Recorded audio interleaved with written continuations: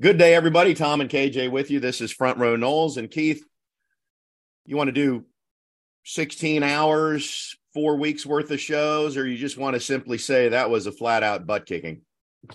Woodshed whooping, I think, would be another expression for it. I was obviously pleased, as every Seminole fan would be, but this is how total the beatdown was. I can't believe I'm even saying this. I got teammates that will knock me upside the head if they hear this.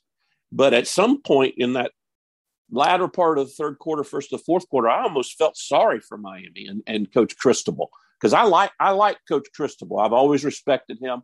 He's been a part of this rivalry as a player and now coach.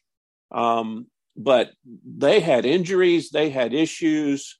I don't want to take anything away from anybody, and I'd have been pleased if it was 72-3.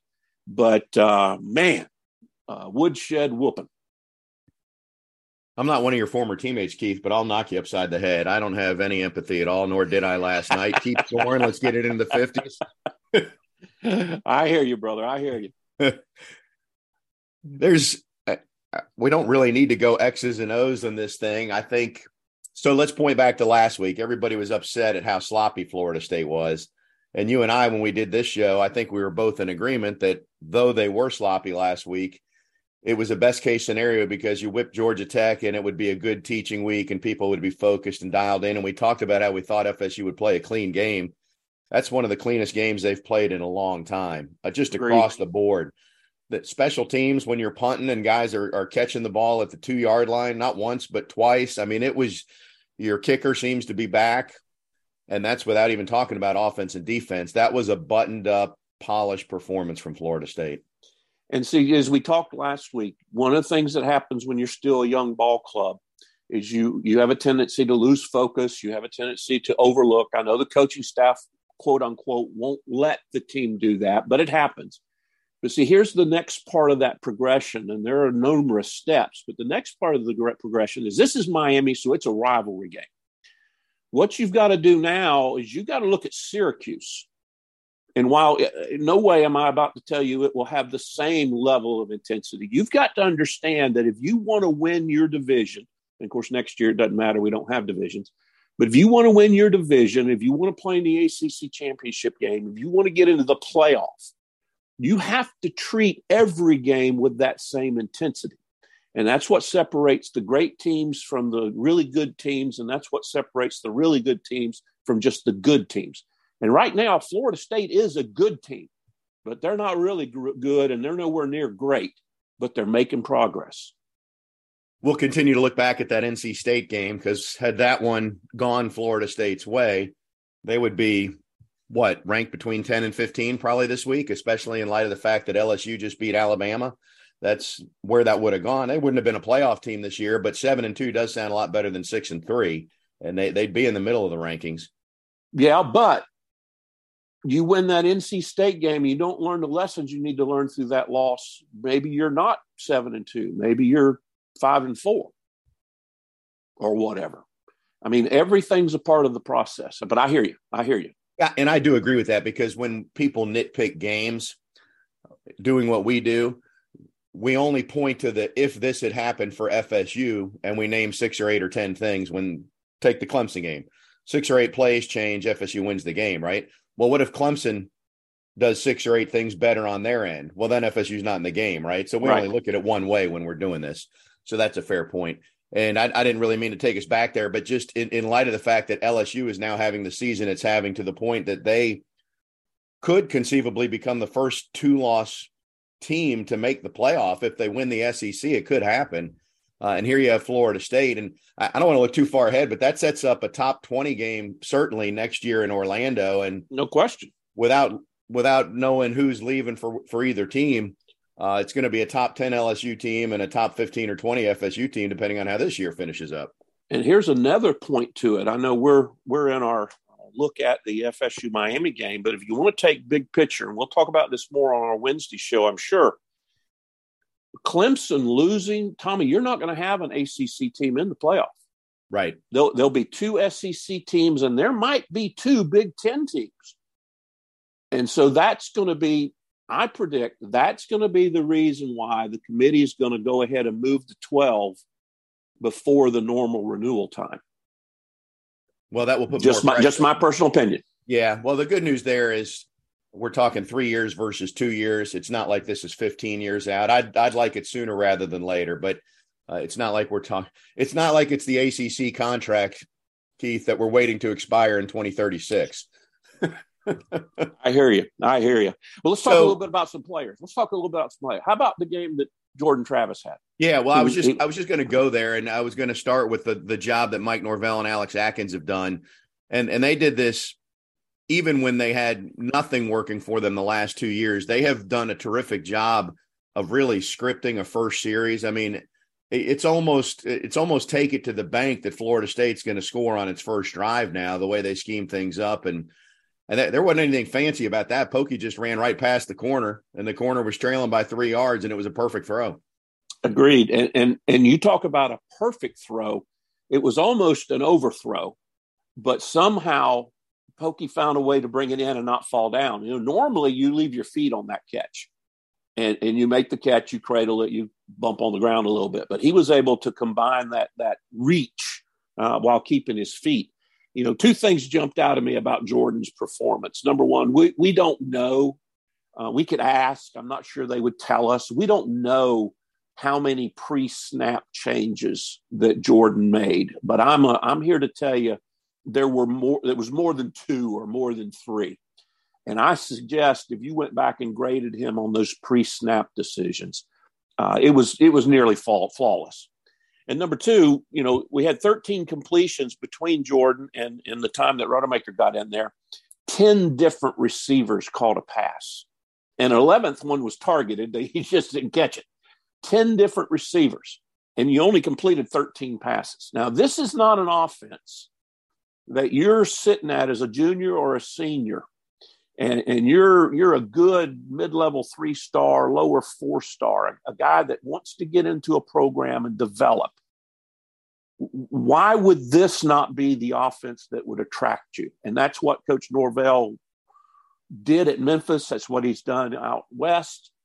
And he's continuing to build upon it here. And that's almost undeniable about how active and how, I'll use a big Wildwood word, participatory.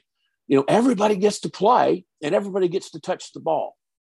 And man, I can't help but believe that is extremely enticing. Excuse me. Well, yeah, I would agree with that. One of the things that's obvious that everybody gets to play, but everybody cheers for everybody else. And we've talked about this since the very first game of the season against Duquesne, when whoever it was went in and scored in the fourth quarter, and the happiest guys were not the guys on the field. They were the guys on the side of the field cheering for whoever scored. It was the running back situation. I forget exactly who had scored.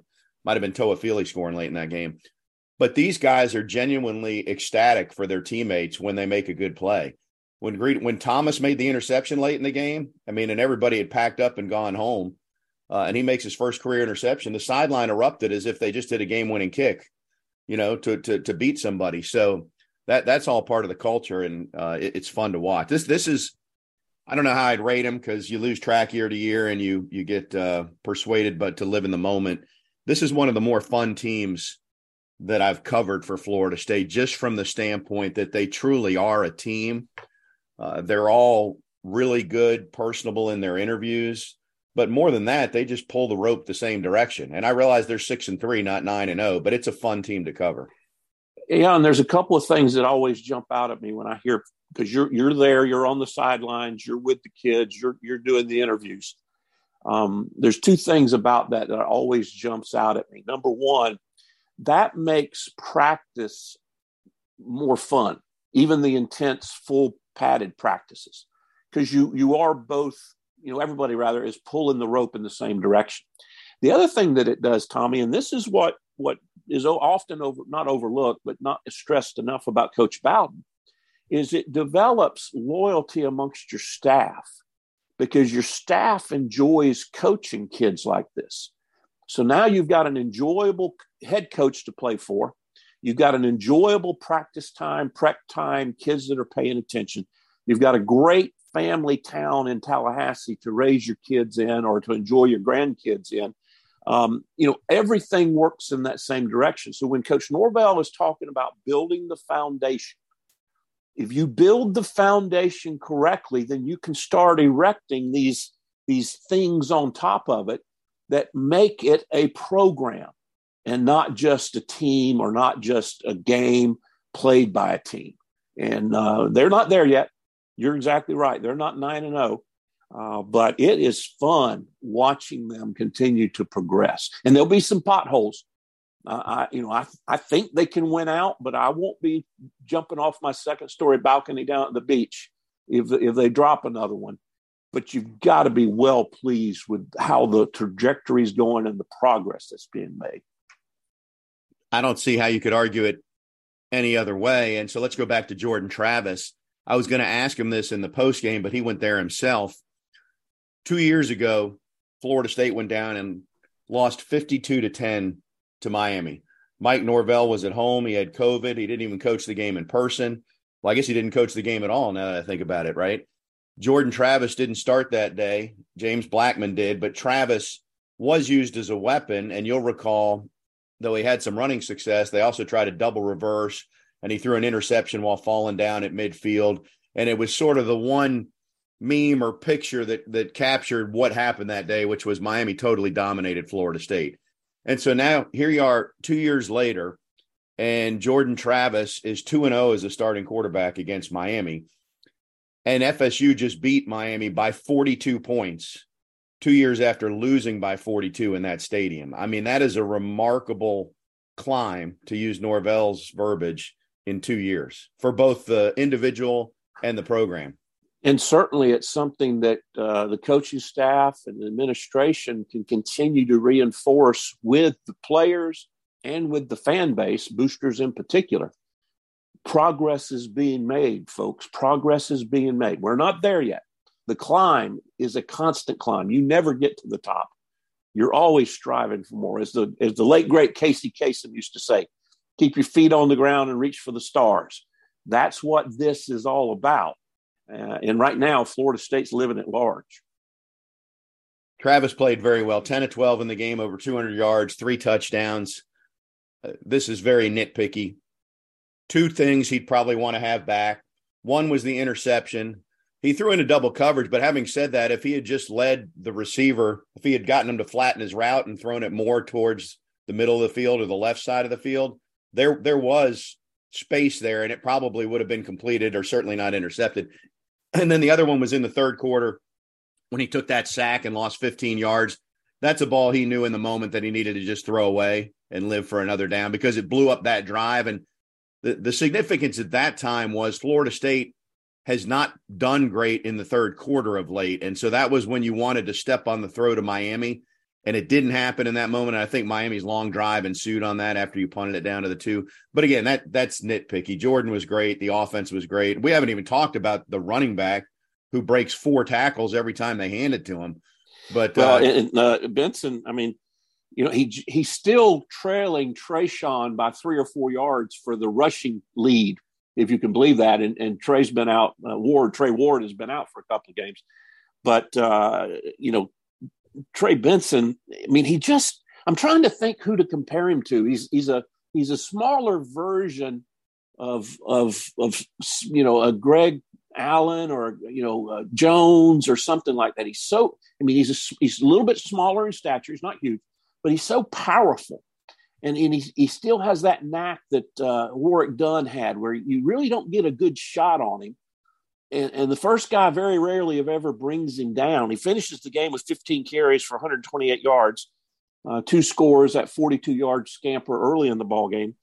Averaging 8.5 yards a game. Florida State averaged 4.7, even with sacks thrown in. Florida State suffered 3 sacks in the ball game. I can't wait for Ward to get back, and then defenses to figure out, all right, is it Ward? Is it Benson? Is it Toafili? What happened to that CJ dude? And where's that freshman? I'm still scared of him. So running back, that's a great segment room to be in right now. We talked about it last week. It might be the best segment group on the team. I mean, It certainly probably was when Fabian Lovett was out. Now that Lovett's back, we can go back to saying it's the D tackles. But he is really fun to watch, and you shortchanged him on catches too. He had a catch for 25 yards, right, Keith? So yes, I did. I apologize, Trey. He's tough to watch. So let's segue into red zone offense here a little bit, because he said something interesting to me when I asked him about it. I talked to him post game, and he's from Mississippi, and I just asked him a generic question. You didn't grow up in this rivalry, but you played in rivalry games, and he immediately turned it to, well, I enjoyed competing against my old coach because he had gone to Oregon to play for Mario Cristobal, and so I don't know what their relationship was. I didn't dig around and probe. I don't know if he felt like Cristobal abandoned ship on the Oregon guys out there or what, but that was his motivation. He immediately brought that up in the whole staff in terms of having that kind of performance. Well, and he didn't say a lot during the week. Now, Micah Pittman, who also transferred from Oregon, he had brought that up a couple of times in interviews during the Miami week, but Trey Benson had not mentioned anything, but maybe just didn't have the opportunity. So, yeah, there's some respect there. That there was a reason why both he and Pittman signed with Oregon, and however they inherited Bell or Cristobal, rather, et cetera, et cetera. But, yeah, whether the rivalry is Florida State, Miami, or whether the rivalry is player coach, I didn't even know this, but Coach Strawn is on the staff in Miami, and a number of these kids would have been recruited by Charlie, Coach Strong, during their time over the last 3 or 4 years with his other positions. Maybe they wanted to prove something to him. I don't know. Rivalries are just interesting motivators. There's no question. Several side notes I can go on, but keeping it with Trey Benson. Well, you mentioned Micah Pittman. Pittman didn't have a catch last night, and we could probably nitpick that there's a couple punts he should have gotten to that bounced. But the bigger point I want to make now is, if you look at it, Johnny Wilson had 2 catches for 20-something yards. Pittman didn't have a catch.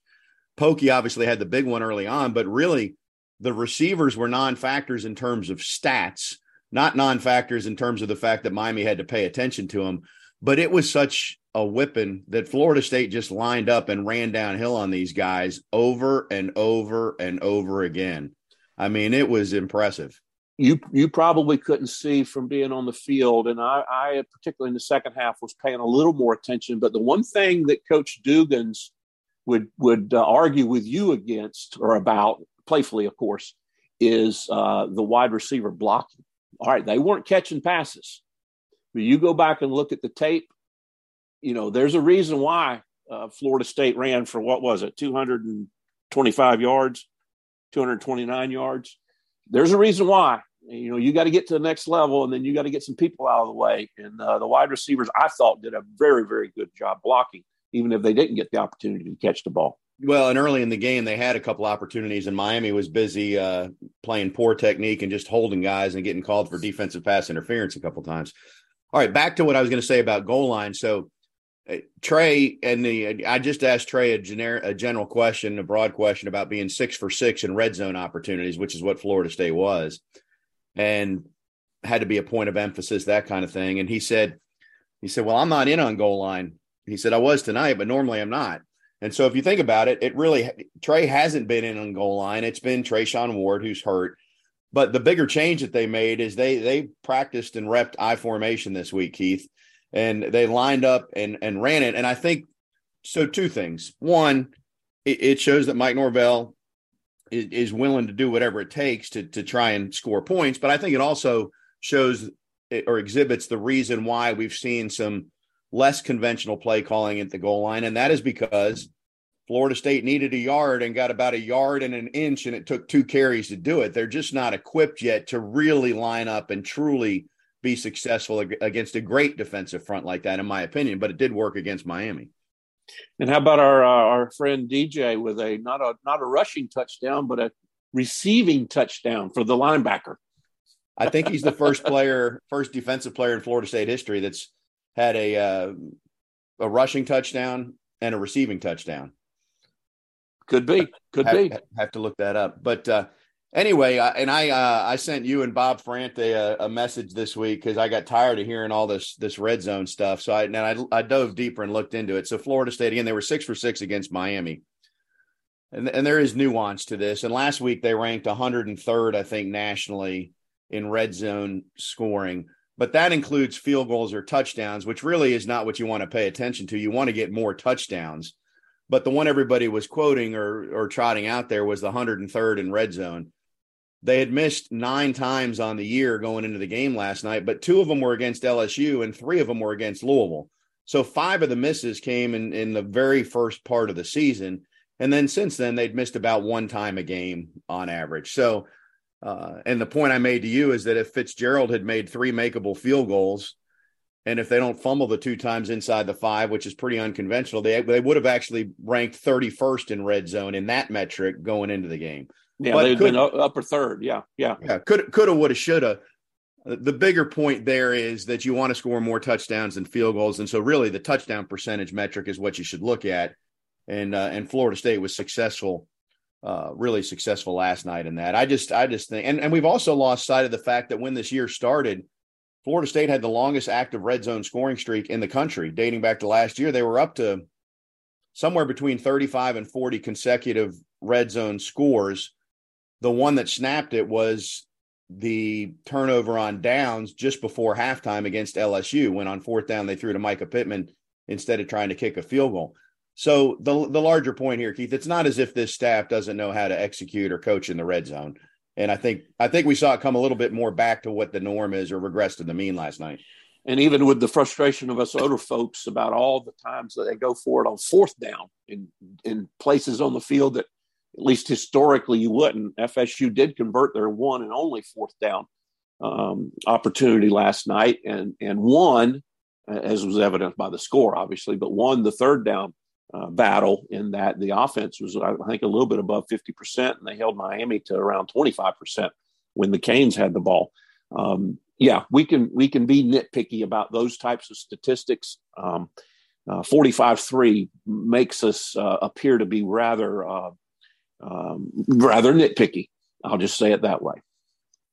It's been a streaky series. It had gone 6 or 7 in a row for FSU. Then Miami won 4 in a row, and now we're back to 2 in a row for FSU.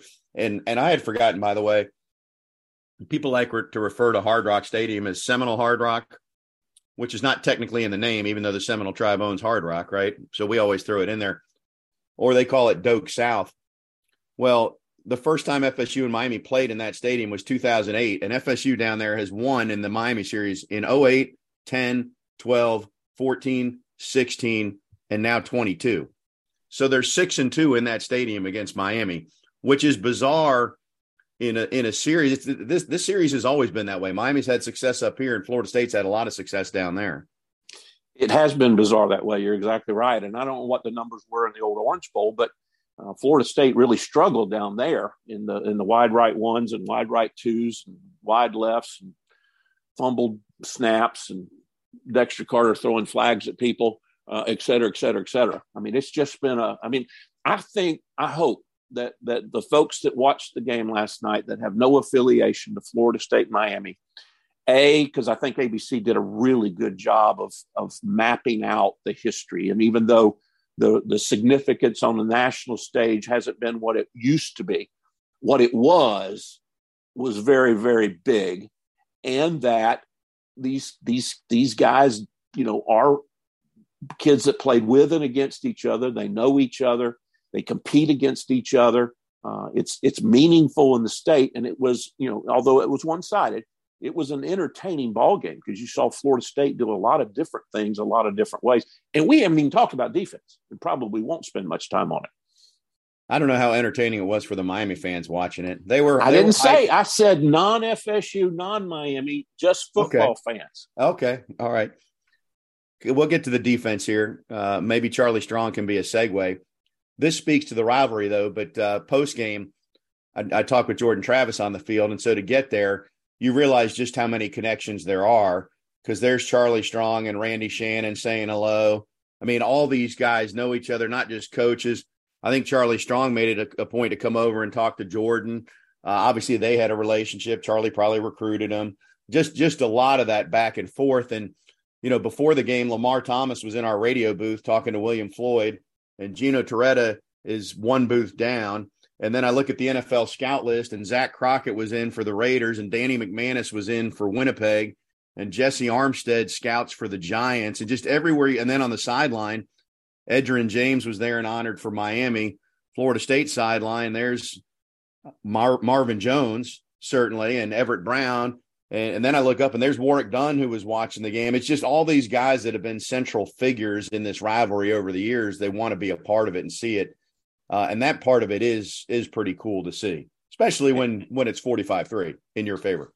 And obviously that makes all of us on our side happy. But again, I have seen some reasonably, if not very poor telecast this year. But I thought that Tessitore and them did a very good job of speaking to the history and the significance. And it was a well-done ball game from a technical standpoint. The only mistake Tessitore made, and I made it, I had to go back. I'm thinking to myself, I had to go back and change my phone, Tommy.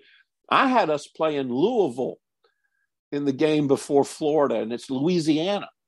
And Tessitore said it was Louisville. And then they threw up a graphic that said it was Louisiana. And he never said anything, but I could hear him just, doing like I did. How in the world can you make that mistake? That's funny. We don't want to play Louisville again because they've righted their ship a little bit since we beat them earlier this year. Very much so. Of course, we've gotten a lot better too. And so you mentioned the defense. Florida State was 21st in total defense coming into this game. And obviously that's going to improve. We've talked about this, but when you see it in real time, the return of Fabian Lovett is so huge to making this defense. I don't know where people ranked them in their mind, but if it was a B, it's gone from a B to a B plus or A minus. I mean, it's just very noticeable what he brings up the middle because everybody else is better and benefits from him being on the field. Well, Florida State's numbers were quite remarkable. They held Miami to 188 yards of total offense, only 62 yards through the air. And as we've talked a couple of times since Big Number Zero has returned, it does two or three things. Number one, obviously you're getting what you would consider, no offense to the other guys, but you're getting what you would consider a better player at that position. Secondly, he's one of those guys that makes everyone else around him better.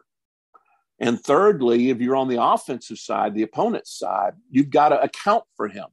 So whereas in the past you had the luxury of double teaming over here or staying single here or flaring a back instead of leaving a back in for pass pro, you now have to change that from the offensive side.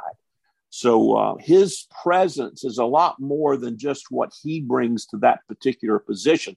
I don't want to make him Superman, but he is significant in how he elevates everyone's play and the attention he draws from the opponent's offense.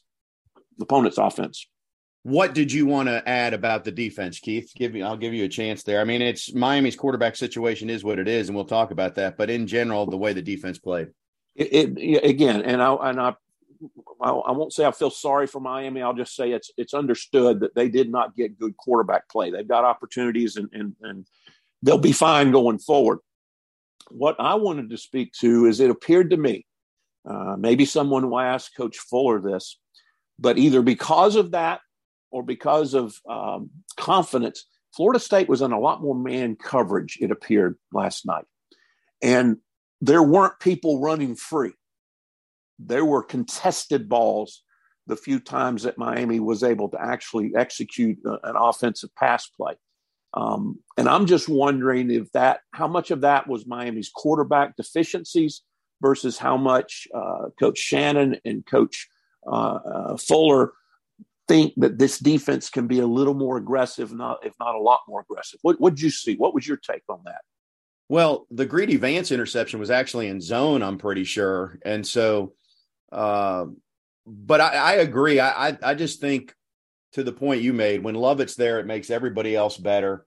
They were going to get after the quarter, but Miami's plan when Van Dyke was healthy was obviously let's try and keep them upright. We're going to throw these little 3-yard patterns. And they did move the ball on that field goal drive a little bit. But that is not the reason Miami lost, by the way, because it was 14-3 and it was third down at their own 4-yard line when Van Dyke went out. I thought it was a good – I thought Jamie Robinson was stellar last night, Keith. When he gets close to the line of scrimmage and doesn't have to be in coverage, I mean, he is a missile attacking whoever has the football. And he's an unaccounted for guy, really, or if he's accounted for, he's going around or getting through his blocks because he's really good. Tatum Bethune played well, even though he's not 100% healthy. Patrick Payton's going to be a star. That guy is so long. When he puts some more weight on him, he's going to be the next star defensive end. We're going to talk about who's FSU going to get in the portal because Jared Verse is likely to leave. Well, getting 15 more pounds on Payton and lining him up as a starting DN next year is going to be part of the answer to that question because he's good. Well, there are a lot of guys that played well. And remember, too, one of the reasons you go to the portal is you don't have a first or second year guy that you think that much of. Well, now but a number of the position groups, Coach Norvell and his staff are going to be making different decisions. They're going to be going, all right, we got 2 or 3 kids we think can elevate. So we don't need this position in the portal. We can recruit and bring in some high school kids and develop that pipeline. I mean, that is a mixed, one plays off of the other.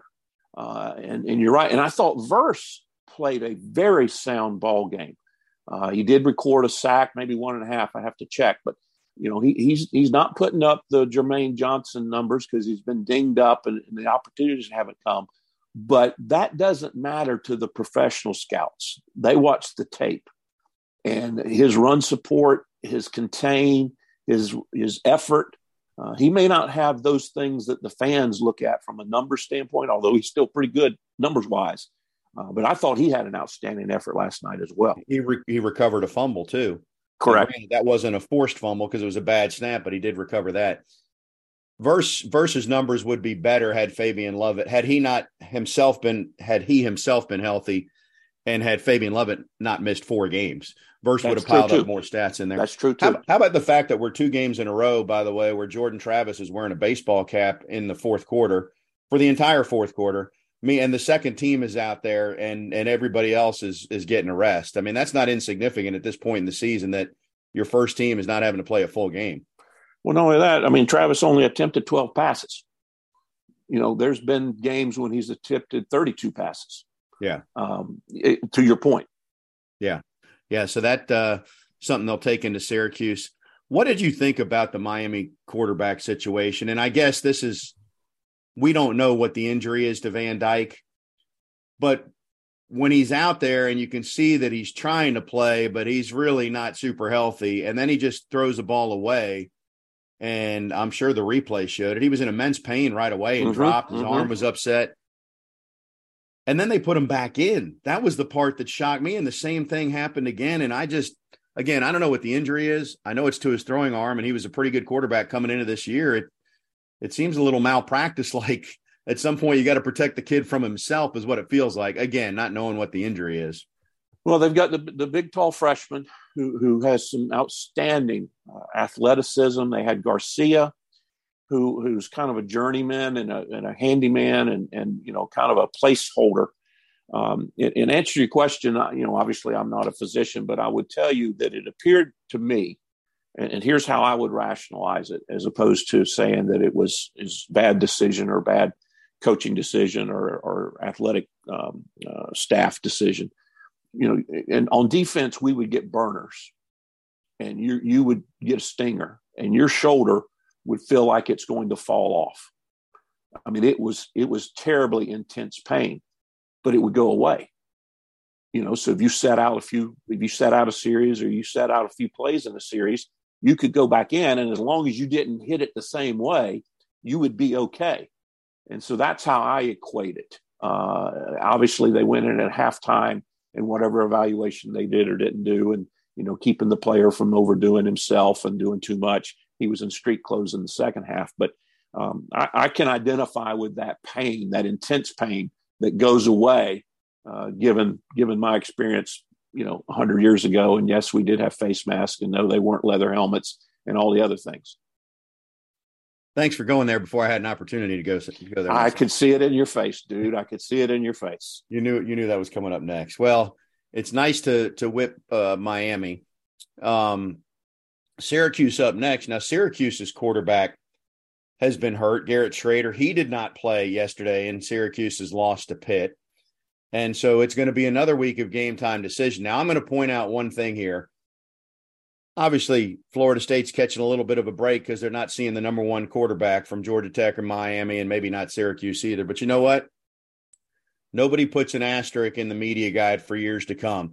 There's no asterisk for the game that Jordan Travis missed the last 2 years. There's no asterisk for Marcus Outzen being the starting quarterback against Tennessee in the Fiesta Bowl. You know what I mean? It is what it is. You play the schedule in front of you. You rack up the stats against whoever you're playing, and so there's no need to apologize for that. They just need to be ready to play whoever it is for Syracuse next week. That is correct. And, Florida State has kind of struggled up there in whatever the name of the dome is now, the former Carrier Dome.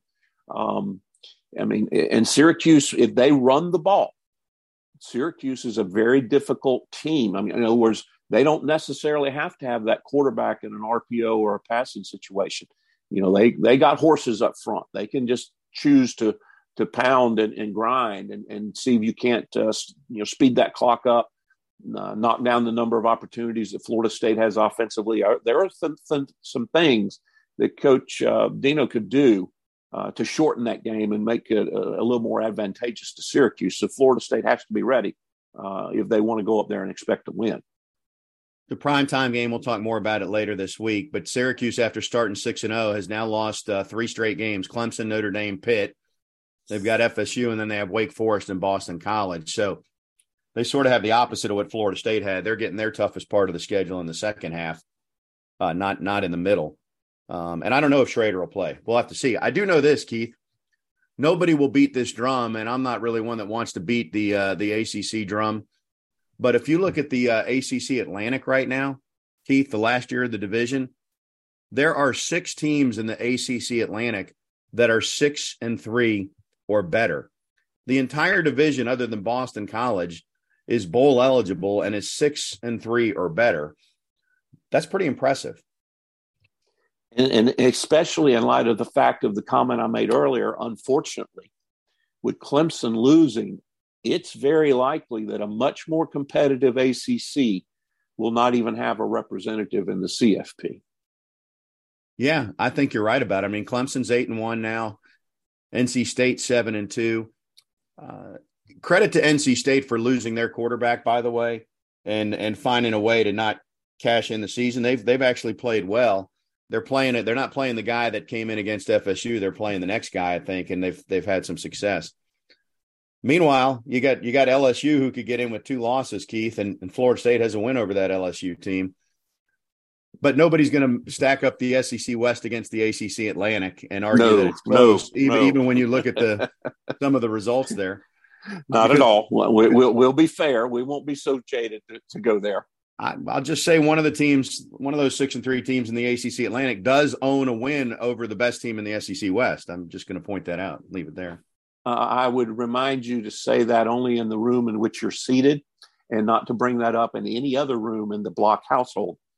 Our longtime listeners will know my rationale. Yes, I understand. My wife was rather pleased last night about the LSU win. All right, Keith, we need to salute. Did you just throw all 22 starters' names in a hat and pull one out, and that's our player of the game, or how are we doing this? I could have come close to it. But it is time now for our performance of the game, brought to you by our good friends at Prime Meridian Bank. And I'm going to salute Trey Benson.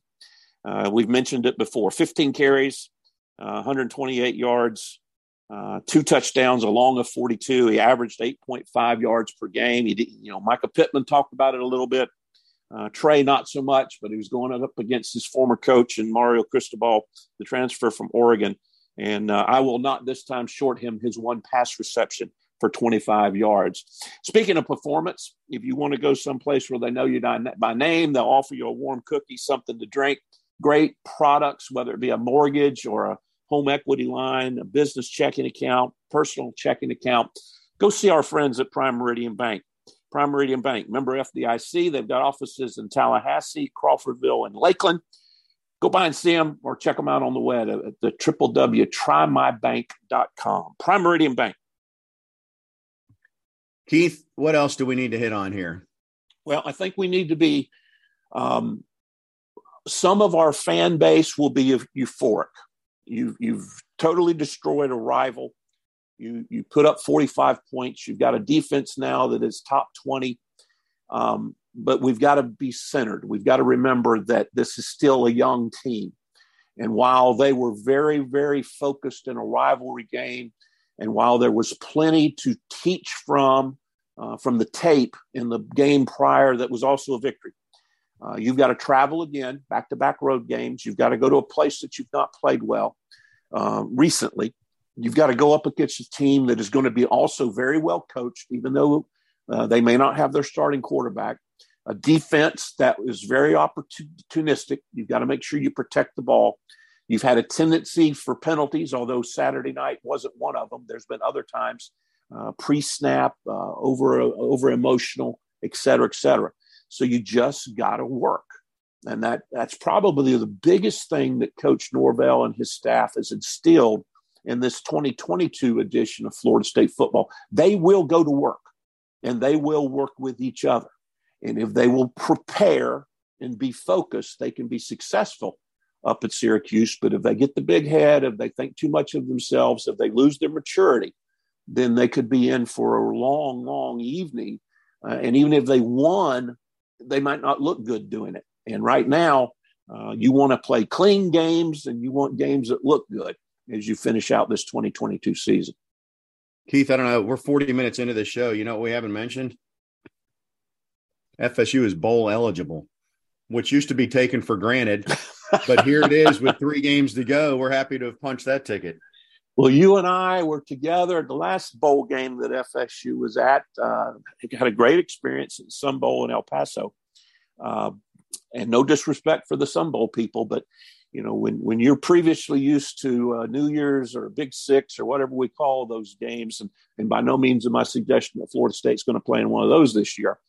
It is a climb back into the mid-level and the higher level of the bowls, and you're exactly right. Very, very thankful to hopefully be going to one this year. Doesn't matter where it is.